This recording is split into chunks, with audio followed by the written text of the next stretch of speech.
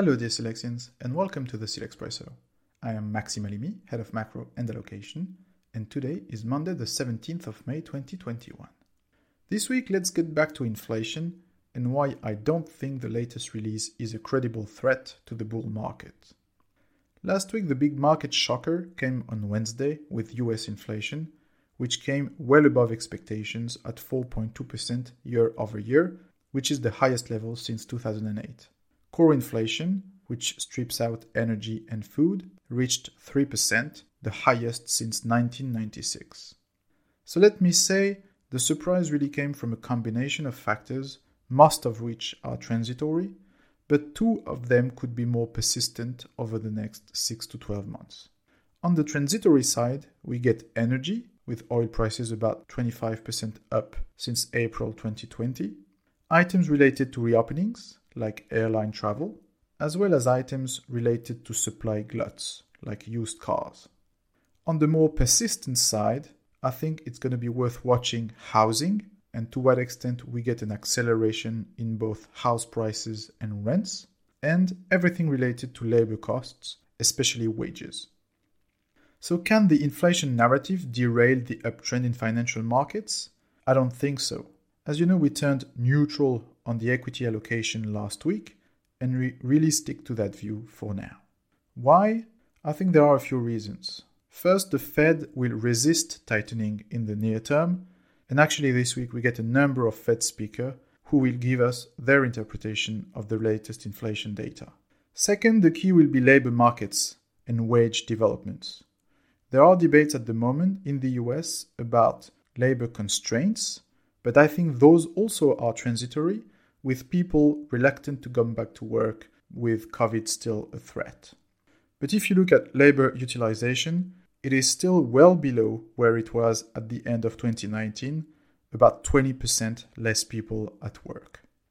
So in fact, markets are being driven mostly by positioning, in my view. People were just looking for a reason to exit markets, and they found inflation. Actually, you see that the underperformance came from segments where positioning is highest, like tech, while the outperformance is where positioning is low, like consumer staples. And this actually doesn't really match the inflation narrative, since if you were really believing inflation was coming, you want to hold businesses with low labor intensity, low raw material intensity, and high pricing power.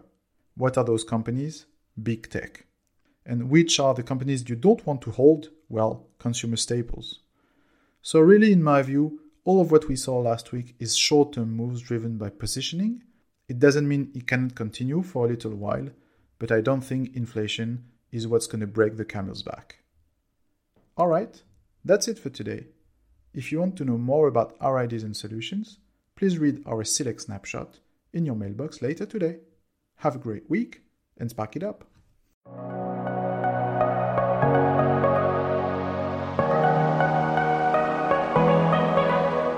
This audio document is intended for information purposes only, and its content has no contractual value. It is not intended for people who are citizens of a country or jurisdiction in which its distribution, publication, provision, or use would be contrary to laws or regulations in force. This invitation does not constitute and should not be interpreted as an offer of investment service, investment advice, or a recommendation to buy, sell, or keep a financial instrument. The figures, comments, and analysis appearing in this document reflect Silex's sentiment on the markets, their evolution, taking into account the economic context and the information possessed at the date of this recording, and cannot, however, constitute any commitment or guarantee from Silex. They may no longer be relevant on the day it becomes known. Any investment in a financial instrument involves risks, in particular of loss of capital, and any investor must make any investment decision in the light of their personal and financial situation, independently of Silex, and with the assistance of any opinion or advice specialized. Unless otherwise indicated, the sources of information are those of Silex. Silex reserves the right to modify the contents and terms of these documents at any time. The data privacy policy is available on Silex's website. All rights reserved.